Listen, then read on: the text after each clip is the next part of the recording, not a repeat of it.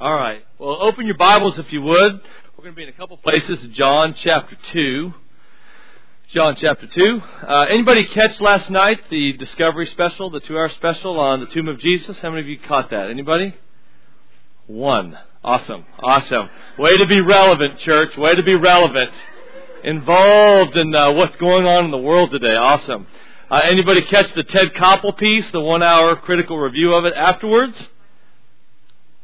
None. You did? 5 minutes of it. Awesome. Thriving tonight. Good job, guys. All right. Well, there's a big discovery, at least some of you are aware of, that was released. It was actually made in 1980, but about the tomb of Jesus. And the claim was by the film producer and a journalist that essentially the bones of Jesus had been discovered. And so they did a 2-hour, they showed the film last night on the Discovery Channel and showed all of the evidence, the scientific evidence, and all of the deductions that they're trying to make to make their case. And as a film piece, it was well done. It was a well done film piece. But the question still remained, did they make their case? And so the best part of it was the 1-hour Ted Koppel piece afterwards, which I thought Ted Koppel did a very nice job, actually, bringing on the right kinds of guests and asking very good questions, actually. The person who made the film was on there, so he got to actually engage in the discussion with these critical scholars, and it was very, very well done. But one particular aspect of it really amazed me. The first 30 minutes, he brought in people who were, archaeologists and people who are more in the kind of the tangible field of studying ossuaries and these things. The second half of it, he brought in New Testament scholars, okay, or at least people who have a theological background or theological training to look at what are the theological or the religious implications of this if it is true, okay?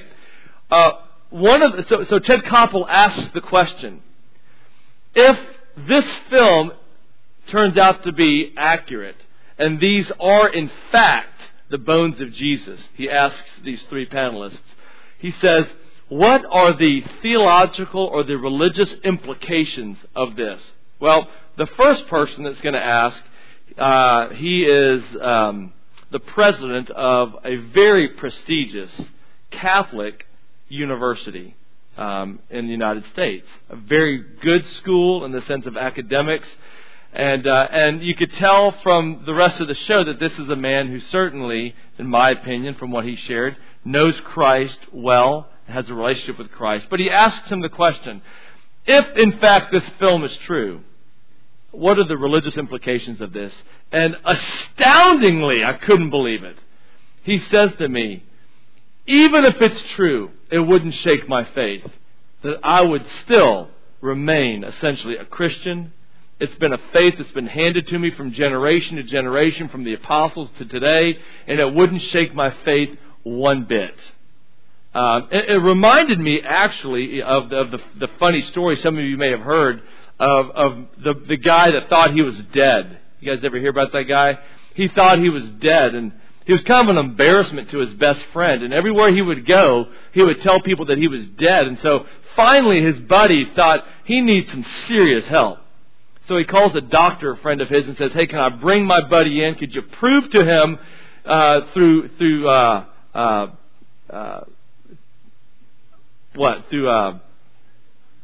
medical science, thank you. Brain fart, sorry.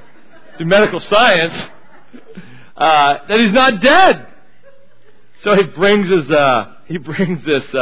guy into the doctor's office, and the doctor opens up his manuals of physiology manuals and shows him the anatomy of living things and the anatomy of dead things, and he shows this guy and he says, there, do you see?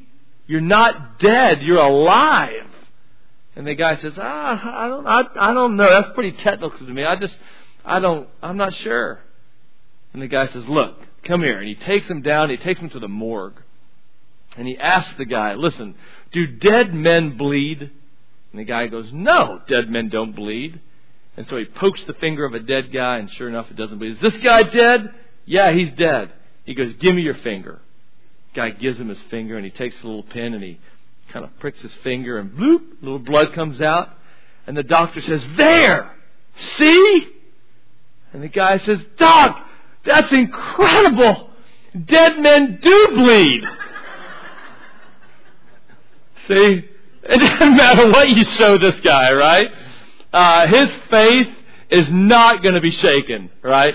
And that's kind of what this guy was like last night, which was very disheartening to me, that he was able to, on national TV, to take the stance of, I don't care what the evidence is, I don't care even hypothetically if it's true, it's not going to rattle my faith. Well, the next panelist was actually a professor of New Testament who comes from Dallas Seminary, Dr. Darrell Bach, a highly esteemed New Testament scholar, a Lucan scholar. Love his work.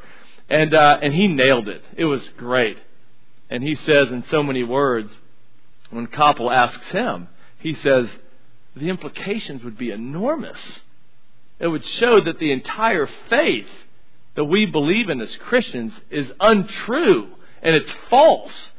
And he quotes Paul's words about our faith is in vain and that we're still in our sins because there's been no conquering of sin and death. You see? And he shows that everything is at stake on this claim. You can't just stick your head in the sand like an ostrich and just say, I don't care what the facts are. If the body of Jesus was in fact produced or the bones are shown and it is in fact the bones of Jesus, then we need to all tonight go hit the clubs. And I'll lead the carpool. We head out tonight. I'm getting wasted tonight. See? That's what you do, by the way. You don't go become a Buddhist or something else. You just give it up and head out and you go hit the Ghost Bar, man, and you party down tonight is what you do. See? If it's not true. It's like one man once said, if Jesus Christ did not rise from the dead, then nothing ultimately matters. But if Jesus Christ did rise from the dead, then nothing else ultimately matters. You see, it all hinges on that. In theology, they got a fancy word for it. The resurrection of Christ is called a touchstone proposition, which means that everything hinges on that one central event. Listen, we can differ in a group here. We can differ on speaking in tongues. We can differ on when to take communion, how to take communion. We can differ on the age of the earth. We can even differ on sovereignty and free will. Some of you might want to be Calvinists. Some of you might want to be Arminians. Hey, that's okay. Half of you are wrong, but that's all right. Okay? We can differ on these things. But we cannot differ on the fact of the resurrection of Jesus. That is the foundation upon which everything is built. Amen? That's what Paul says. 1 Corinthians 15. Verses 12 to the end of the book, 19. In fact, he says, if Christ wasn't raised from the dead, he says, then we, speaking of Christians, are a people to be most pitied. That we're the most pitiful group of people in the world, according to Paul. You know why? Because we're guilty of two heinous things. One, we're guilty of idolatry. Because we're worshiping someone as God that is not God. And that's bad. That's a bad deal. Worshiping someone as God that's not God, right? Kind of like this fruitcake down in Miami, Florida now, that claimed that he was Jesus Christ, the Messiah, a few years ago. Now he's claiming that he's the Antichrist. And so now his parishioners now, he's told them all to go get 666 tattooed on them. They're all getting 666 tattooed on themselves, and they're all allegedly born-again Christians. It's crazy. No. See, it matters. We are guilty of idolatry if he's not, in fact, risen from the dead. And even on one level, worse than that, we're all guilty of being self-delusional. Because all of us here who know Christ have all had the experience of Christ seemingly being alive. Right? That there's this thing that we call the presence of Christ, the presence of the Holy Spirit, that gives us a constant awareness of God. And if Christ has not been raised from the dead, then it's just tears from last night. It's Tex-Mex that's stirring up inside of you. It's not the Holy Spirit inside of you. It's an intestinal thing. See? And you are delusional. That when you lift your hands in songs and praise and we're led to worship and you feel that sense of the Spirit moving in you, That's just a physiological response from a stimulus up here, and that's all that it is. See? So it's huge, is it not? I was on the tennis court this past week, and I'm teaching a lesson to a couple girls, and they're in their 30s. I never know what to call girls in their 30s. Girls or ladies? Girls? Young women. There you go. A couple of young women in their 30s, and one of them is a really strong Christian, and the other one is not. Emphasis on not. All right, and we're kind of talking, and this whole thing comes up about the tomb of Jesus and stuff, and this other girl who doesn't know the Lord, she says, "I wouldn't be surprised if those really are the bones." Can y'all hear that? I can hear it. Wow, so it's feedback. And I said, "Really?" She goes, "I don't buy all that hokey Christianity stuff." Now, all she knows me as is the tennis coach. She doesn't know anything else about me, right? And I said, "Really?" She said, "Yeah." I said, "So what's your beef? I mean, what is it about Christianity that you don't like?" She said, "I've got a girl that I've known for years that all of a sudden she got born again, and she's so rude and offensive to me. She's always like pushing Jesus down my throat." She goes, "I hate it." And I said, "That's the reason you don't believe in Christianity?" She said, "Yes." And I said, "You're kidding." I said, "So you think that the actions and the attitudes of this one friend of yours, that is the basis of whether or not Christianity as an entire religion for 2,000 years is true or false?" And then she goes, "Well, no, I'm not saying that, I guess." I said, "That's what you just said." And so I began to share with her kind of a little bit what we're going to do tonight. And I said, "Hey, listen." I said, "The basis of Christianity is rooted in one thing." I said, "Do you know what that is?" And she said, "Jesus." I said, "What about Jesus?" I said, "Everybody lives. So what is it about Jesus? That he died?" I said, "No, not that he died." She goes, "Oh, that he rose from the dead?" I said, "Yes." I said, "The Bible makes the claim that Jesus rose from the dead. Now that either happened or it didn't happen. Would you agree with that?" She said, "Yeah." I said, "So if it did happen, it doesn't matter how people act, it's still true." And she goes, "Yeah, but how could you know?" And I said, "Well, now that's a different question." I said, "You rejected it initially on the basis of a friend, but you realize that the question that you're really asking is it really true that Jesus rose from the dead?" And I said, "If the answer is yes, that he did, then in fact, you need to submit and follow Christ, because that's what he calls us to do." And she goes, "How could you possibly know?" And I said, "Well, that's going to be next week's lesson, which is Wednesday. So I can't wait." She's, I'm sure, all excited about her tennis lesson on Wednesday. But that whole perception right there, there's this perception in the world today, especially in our culture, that religion is nothing but just a matter of taste. You see, if you look at your notes here, I gave you here 2 classes of truth. You see that in Roman numeral 1? There's what's known as subjective truth, which is matters of taste. Some of you heard me share some of these, what these are like. These are things, for instance, like Diet Dr. Pepper, for instance. That's the one I like to use a lot of times. Diet Dr. Pepper. A lot of times, if I ask you guys who here really likes Diet Dr. Pepper, go ahead and be honest and raise your hand. A few more than usual. 6. Okay. Everyone else, how many of you think Diet Dr. Pepper really has a pretty bad aftertaste, and it's one of the worst soft drinks ever made in mankind? Yeah. The rest of us. Right. Now, we could have a debate up here tonight and say we're going to debate whether or not Diet Dr. Pepper is good or not. Okay? And we'll get one of you from each position, come up here, and you will just do battle. And at the end of the debate, will we ever come to the conclusion that Diet Dr. Pepper tastes good or bad? Will we? We never will. And it would be close. Right? But we wouldn't, because Diet Dr. Pepper and things that you drink and things that you eat and styles of clothing that we wear, these things are in general matters of taste that we can differ on. Okay, they're matters of opinion.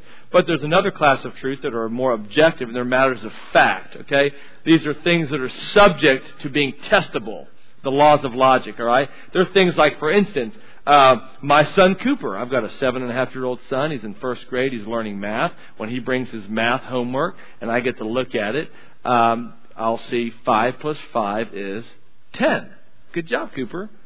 But if I ever saw on one of his pieces of homework, 5 plus 5 equals, and he writes 9, and if his teacher ever wrote, good job, real close, I would have a serious problem, and there would be a parent-teacher conference very quickly. And I would say, don't you dare spare the self-esteem of my child at the expense of truth. He's got to learn the truth.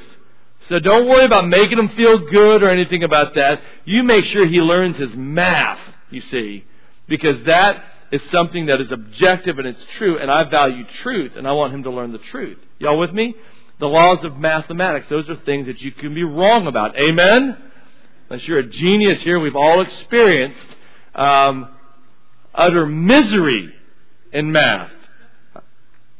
Leave that alone. Science. Laws of science.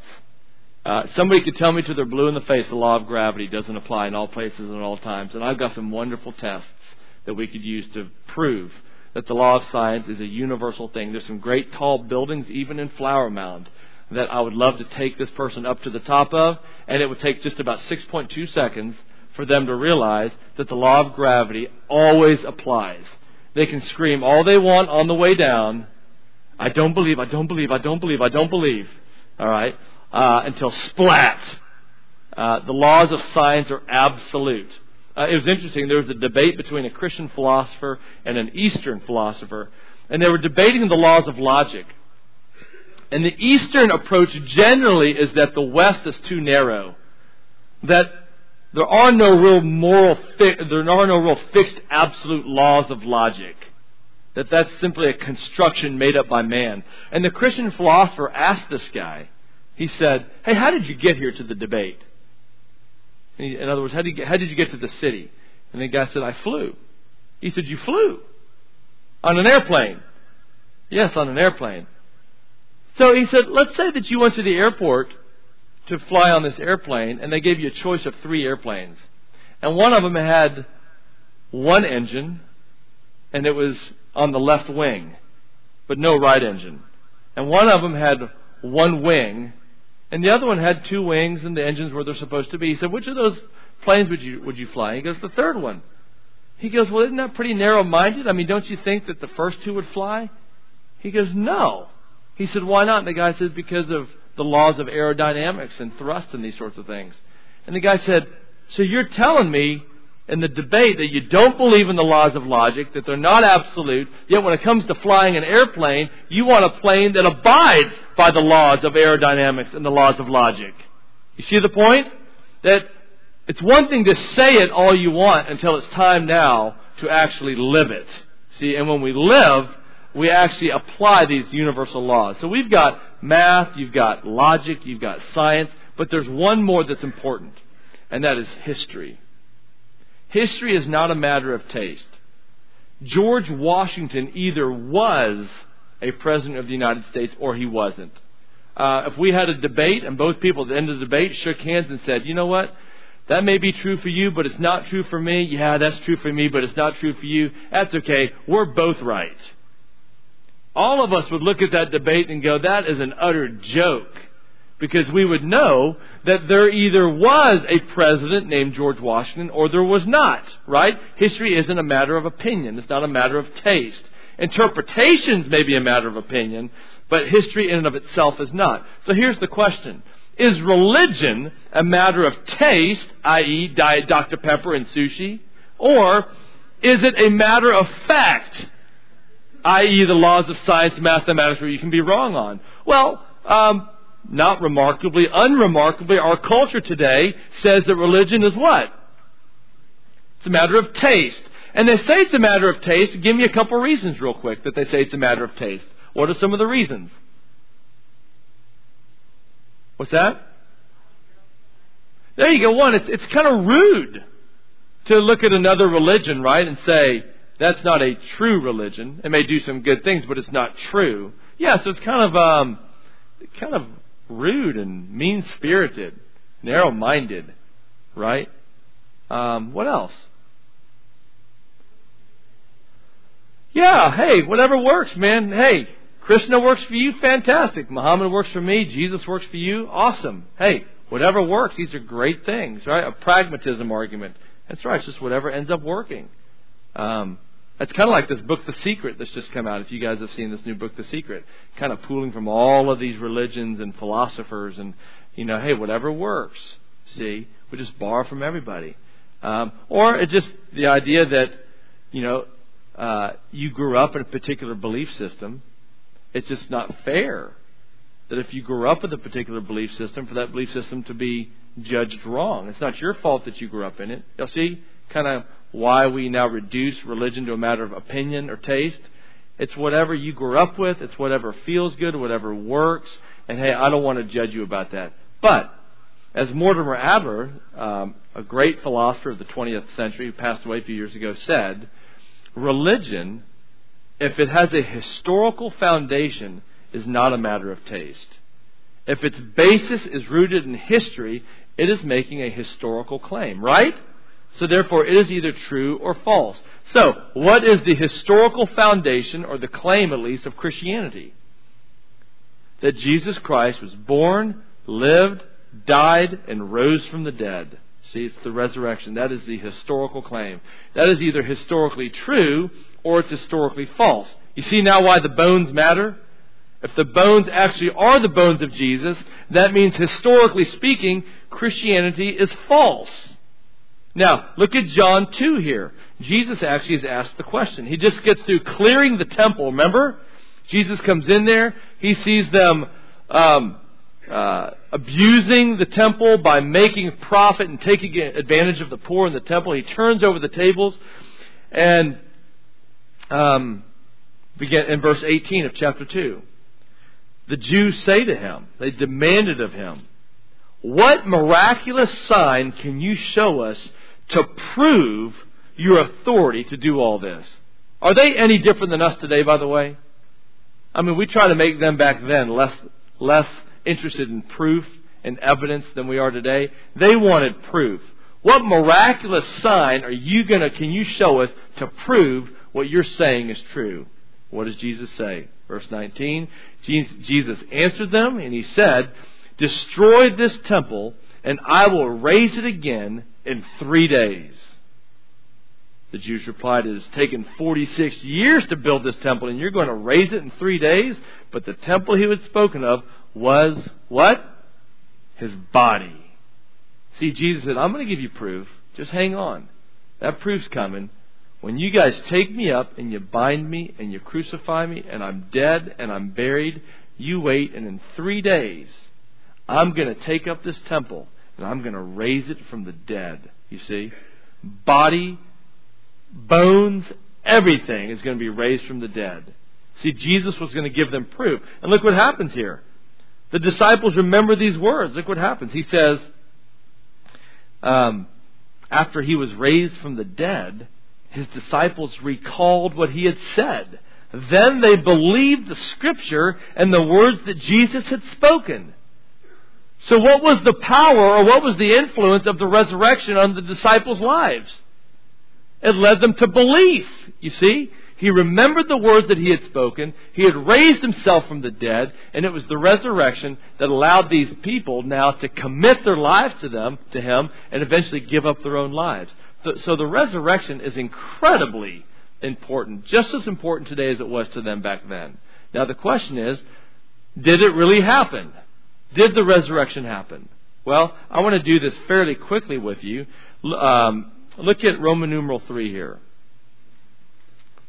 Anytime you're trying to determine whether or not a theory or a claim is true, you're going to use a lot of different criteria. We're just going to look at 2 of these, okay?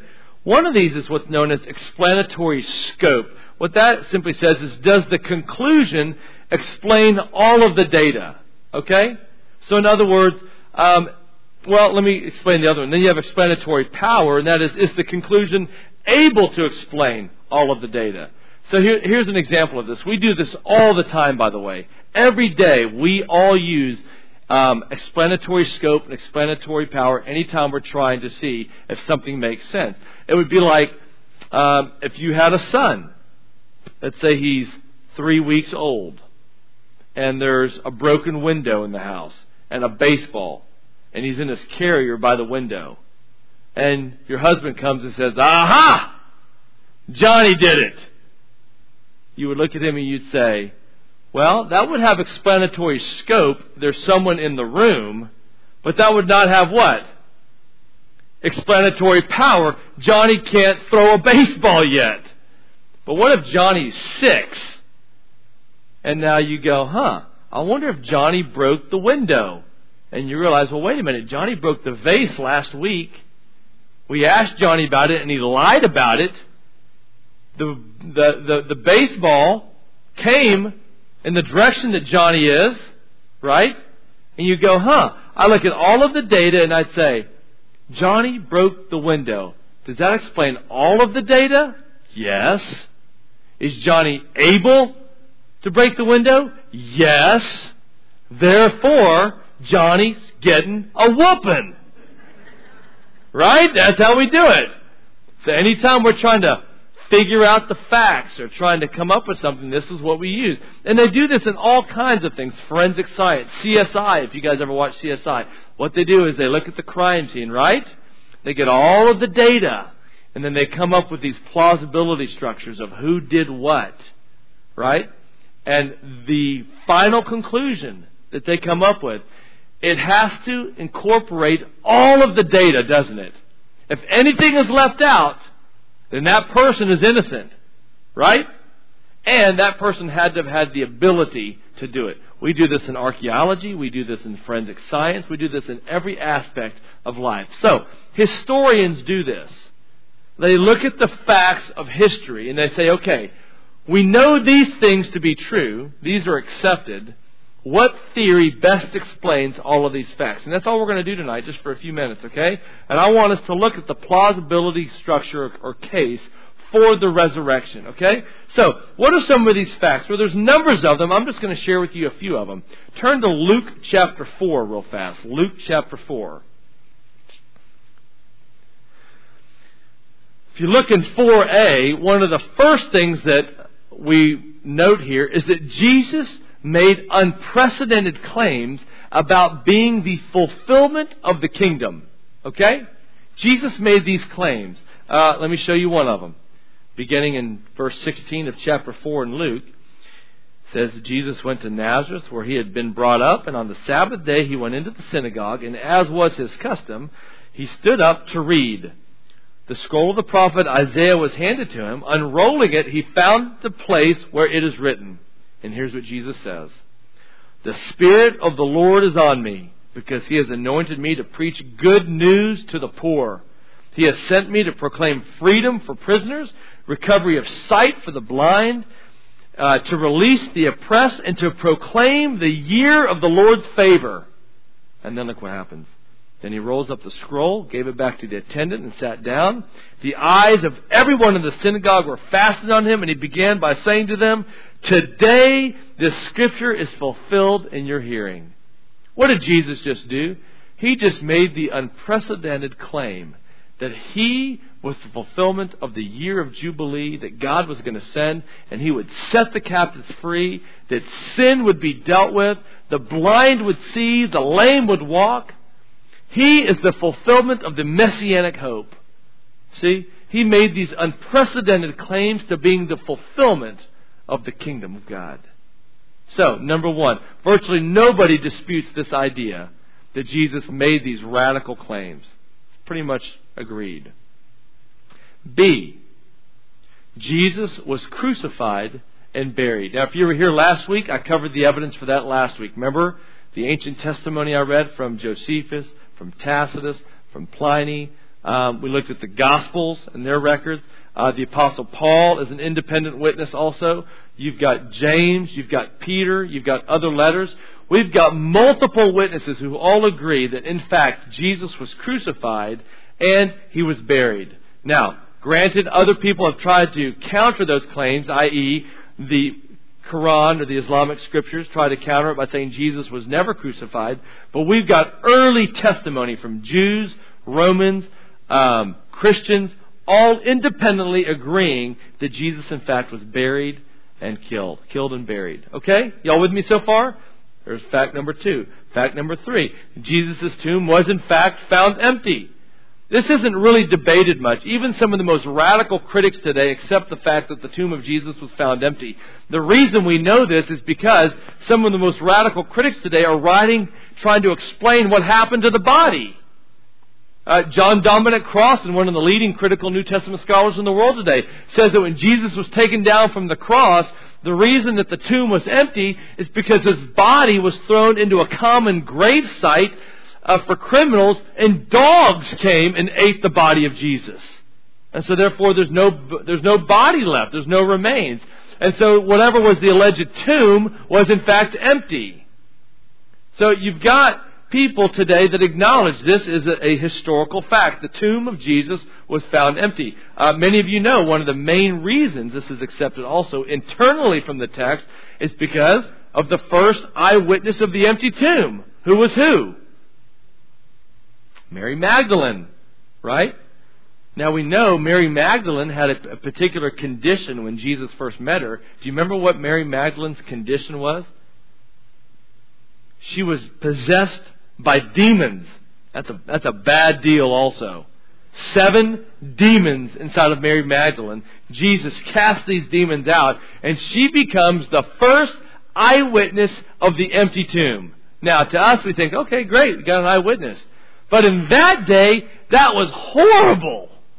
Because first of all, you guys, many of you know that a woman's testimony back then was rejected.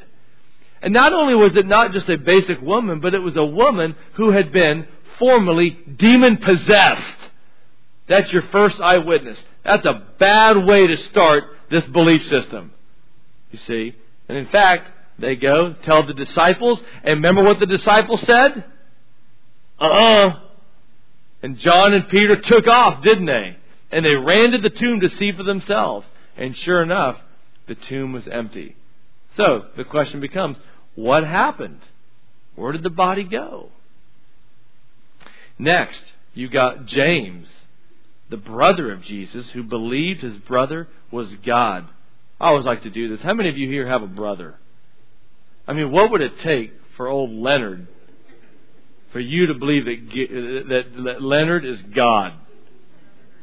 I mean, for you to, like James, to start off his letter, James, a bond servant, meaning a slave to God the Father and the Lord Jesus Christ. What would it take for you to say, I'm a bond slave to my brother who's God? Something radical would have to happen.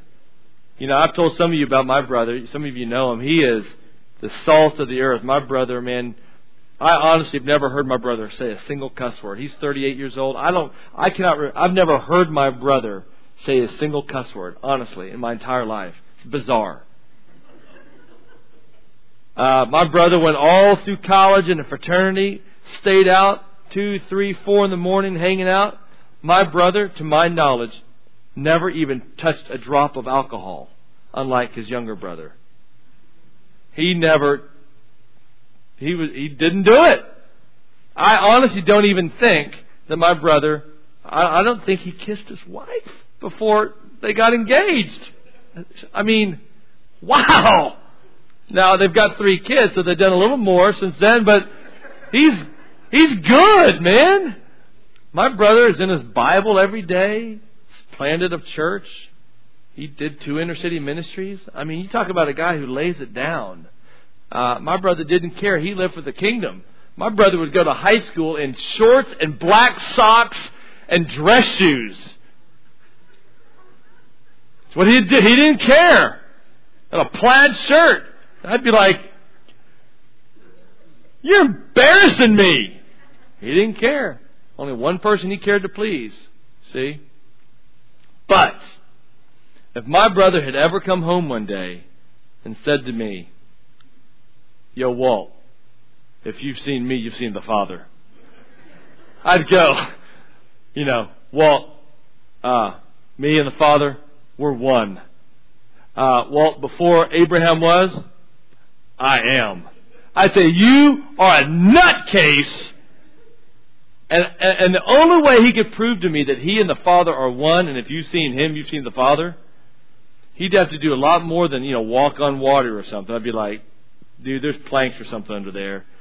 What would have to happen is this. It's not real hard. After he was executed, okay, then my brother, all he would have to do is come back from the dead and come to me and go, huh? What'd I tell you? Which is in fact what Jesus did to James. He came back and he showed himself to James because James didn't believe his brother's claims. He thought his brother's claims were ludicrous. He grew up with the guy. Yeah, he's a good guy. Yeah, he never got drunk. Yeah, I never heard. Yes, he always obeyed mom and dad. But he was in Nazareth. He was a carpenter with my dad. You see? He's not God. Until suddenly Jesus comes back and he goes, hey, James.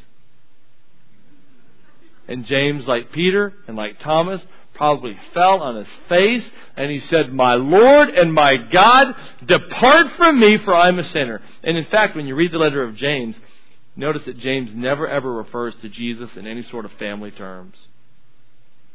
Because it doesn't exist anymore.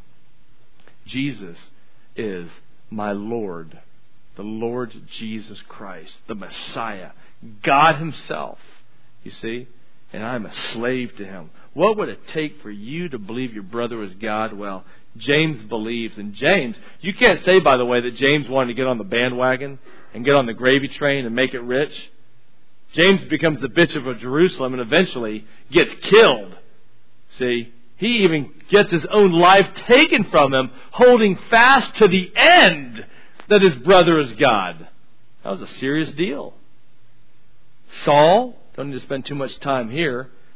Saul, the great persecutor, becomes probably the most tremendous, the greatest follower of Jesus Christ in the history of the church. 3 missionary journeys, writes 13 books of the New Testament. Not bad. Yet he was the persecutor. He was the one who, with all zealousness, he says, sought to persecute believers, persecute Christians. And yet, we know from Paul's account that on the way to Damascus to go kill more Christians, he has an experience, an encounter with Christ. You remember? And all of a sudden, he hears a voice, Saul, Saul, why dost thou persecute me? And he says, who are you, Lord? He knew it was the Lord. And he heard those dreadful yet gracious words, I am Jesus, whom you persecute. And Paul believes and gets saved and turns his life around completely and ends up becoming the greatest apostle in the church. What would it take to convert the greatest persecutor of the church to be the greatest follower of the church and give everything up? He gave up essentially his road to greatness through Judaism. He gave up his hopes to ever be a leader in the Sanhedrin. He gave up his family, his heritage. He gave it all up and gave his own life. In fact, if you're ever going through a hard time, can I give you a great chapter to read? Go read 2 Corinthians chapter 11, where Paul gives his resume of his sufferings. You guys remember that chapter? I've been stoned 3 times. Got the 40 lashes minus once 5 times. He gets whipped 5 times with the 39 lashes. 5 times! You'd think after about the 3rd time he'd go, what did I buy into? What is this? Shipwrecked? Spent a night and a day in the sea? Just doggy paddling all night in the middle of the Sea of Galilee. And yet at the very end of all of that, Paul says, yet praise be to the Father. You think this guy knew what touched his life? You bet he knew it was the Lord Jesus Christ. I put a debate together years ago down in Prestonwood Baptist Church, and we had I brought in one of the top atheists in the state of Texas to come in. And he debated one of the top apologists in America, and they debated Christianity, whether it's true or not. And when they got to the conversion of Paul, the atheist was pressed and asked, how do you explain the conversion of Paul? And this is what he had to say. And it gave me such comfort in my own beliefs that this is what he had to say. He said apparently Paul's conversion must have been while he was on the road to Damascus. Paul apparently had an epileptic seizure. And through the seizure, he had an experience thinking that it was Christ on the road to Damascus, and it totally converted him and changed his life. And that's his explanation. How do you explain Paul's conversion? A seizure. How do you know that? Where do you see that? And Paul shook mightily. And that Paul had some sort of... where do you see that? He just reaches out. Give me that. Yeah, there we go. That'll explain it. No basis, no evidence, no nothing. Just, I need something to explain it. Well, even if you explain that one thing, you still got to explain the brother, James, being converted. Jude, who's the brother of Jesus, being converted. Right? You got to explain the empty tomb. Where did it go? Y'all with me? So, these are just basic facts. Was Saul a persecutor of the church who then became the greatest follower of Jesus Christ in the early church? Yes. Historical fact. No one disputes that. Last two. An estimated 5,000 to 10,000 Jews became followers of Jesus by 70 A.D. By the time of the destruction of the temple, thousands of Jews became followers of Jesus. You know what's remarkable about that? It kind of goes along with G. That significant customs and beliefs had to be changed by the Jews in order to believe that Jesus, in fact, was the Son of God. You know what one of them was? One of the fundamental tenets of Judaism was that anybody that hangs on a tree has got the curse of God on their life. And crucifixion, anytime someone was crucified, the Jews believed that the curse of God rested on that person. And yet they see Jesus crucified, open shame, public humiliation, naked on the cross, with the curse of God on his life. And yet, that same person they see with the curse of God on his life is the same person that later they believe is in fact the Messianic Son of God, God Almighty himself. The same one that they would call Lord, Kyrios, the same name for Adonai that you would give God in the Old Testament. How do you explain that? All of a sudden the sacrificial system was no longer necessary. What would have to happen to a Jew for sacrifices to no longer be necessary? There would have to be some final sacrifice, wouldn't there? Behold the Lamb of God who taketh away the sins of the world. He's the final sacrifice. They believe that. You think that something significant would have to happen for them to believe that? All of a sudden the Sabbath day is changed to Sunday? You think that's pretty big for a Jew? You bet, because they struggled with that. They debated that. Moving the Sabbath day from Saturday to Sunday. But they did it. They began worshiping on the first day of the week. Why did they worship on the first day of the week? Because that was the celebration of the Lord's resurrection. Died on Friday, rose on Sunday. So they changed the Sabbath day. No longer bound by the law of Moses. You think that's pretty big for a Jew to say, I'm no longer bound by Mosaic law? It's been fulfilled. So something big happened. What could it be? Well, it could possibly be Acts chapter 1. Remember what Jesus does in Acts chapter 1? He comes back for how long? 40 days. Jesus comes back. And he walks with them. He eats with them. He shows himself to the people.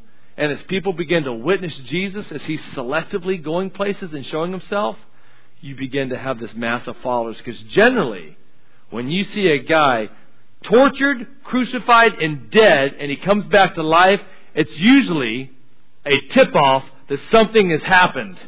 And that maybe he in fact is who he said he was. When he said, tear down this temple, and in 3 days I will raise it again.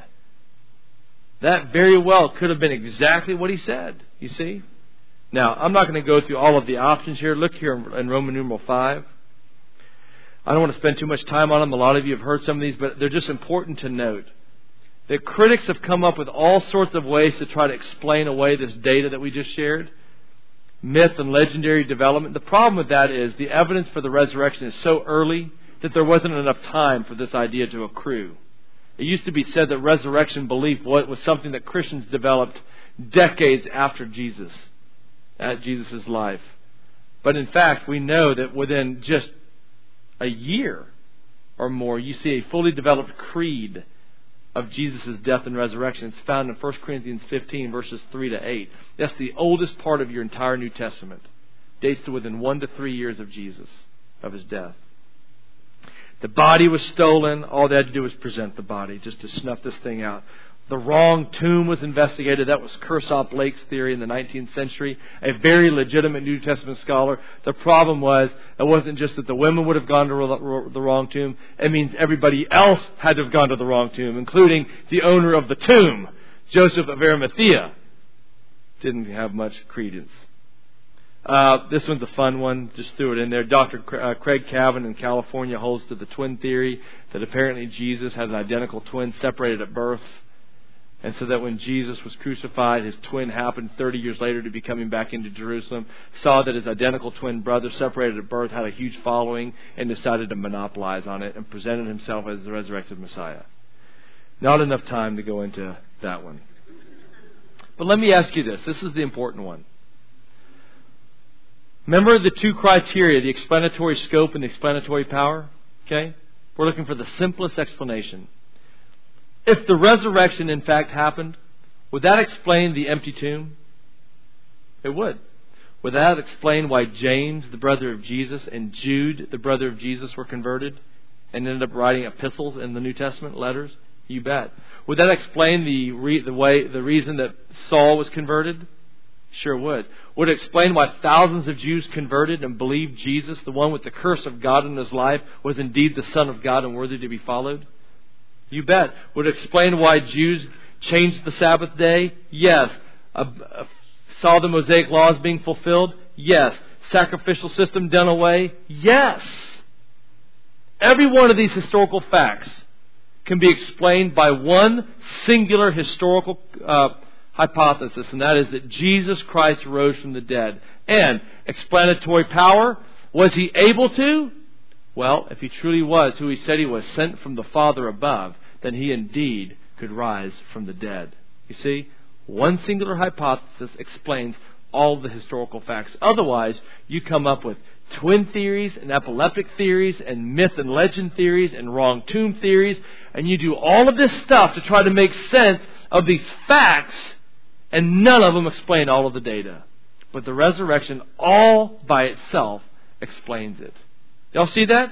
It's a wonderful, wonderful case that God has left us, rooted in history. Indeed, God has left His footprints in the sands of history, that we can look back to history and we can see what He has left behind, and we can piece together just exactly what Jesus did in space and in time by rising from the dead. Isn't God good to do it that way? He doesn't just have us believe in some ethereal, abstract thing out there that you just got to hope and believe in every raindrop that falls. Oh, I hope.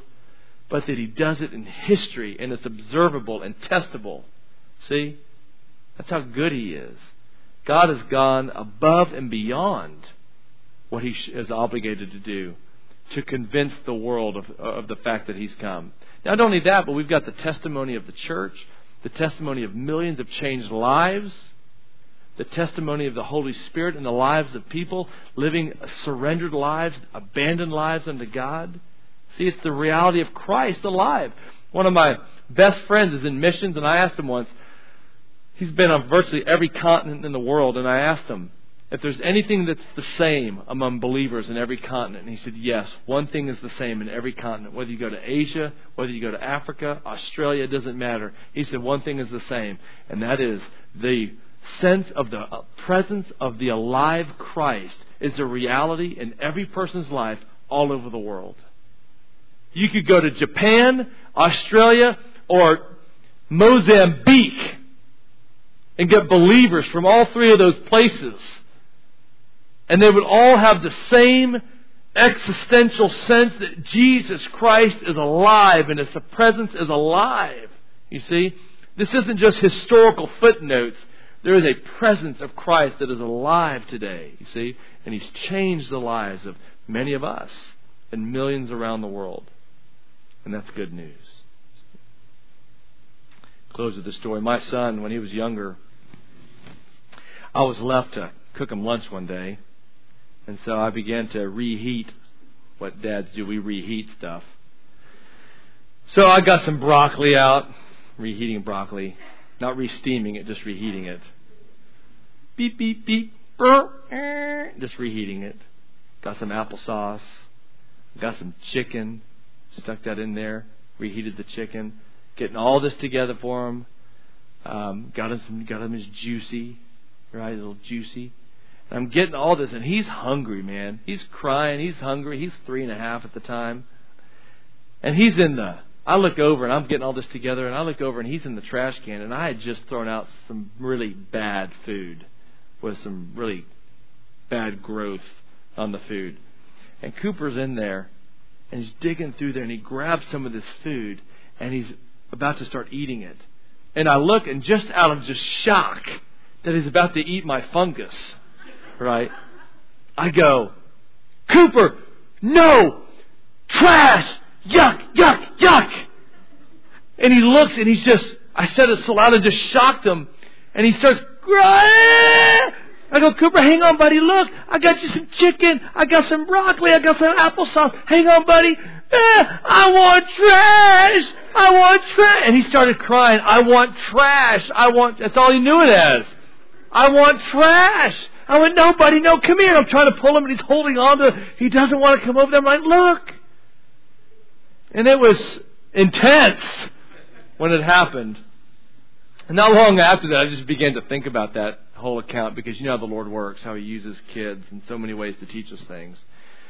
And it didn't take long for me to put 2 and 2 together on that Cooper is every one of us. And God has prepared this banquet, in a sense. And He's prepared this really healthy food of broccoli and chicken and applesauce, and you're juicy, and it's this banquet of food, and yet we're over clutching the trash can, holding on, screaming, I want trash! I want trash! Isn't that how we are? And yet God has been so good to give us His Word and to enter into history, and for Jesus, the Son of God, to become man in the incarnation and to live a life that we couldn't live, and to offer His life on our behalf, and to give us His Holy Spirit that we might be with Him always after that, and for Him to allow the Holy Spirit to allow authors to pen the Scriptures so that now for centuries we can have His written Word in our hands, and for Him to allow the church to spread all over the world. And there's this banquet table. See? And yet we want trash. We want this other stuff over here. See, that's what the resurrection is to me. Is God's banquet that He offers, that He gave us. And He has made Himself abundantly known, and He is abundantly good. And for anyone that doesn't know Him, it is free. That's what's amazing. Easter's coming, and it is free. See, He did it all under no obligation. He just did it because. See, that's God. He's good.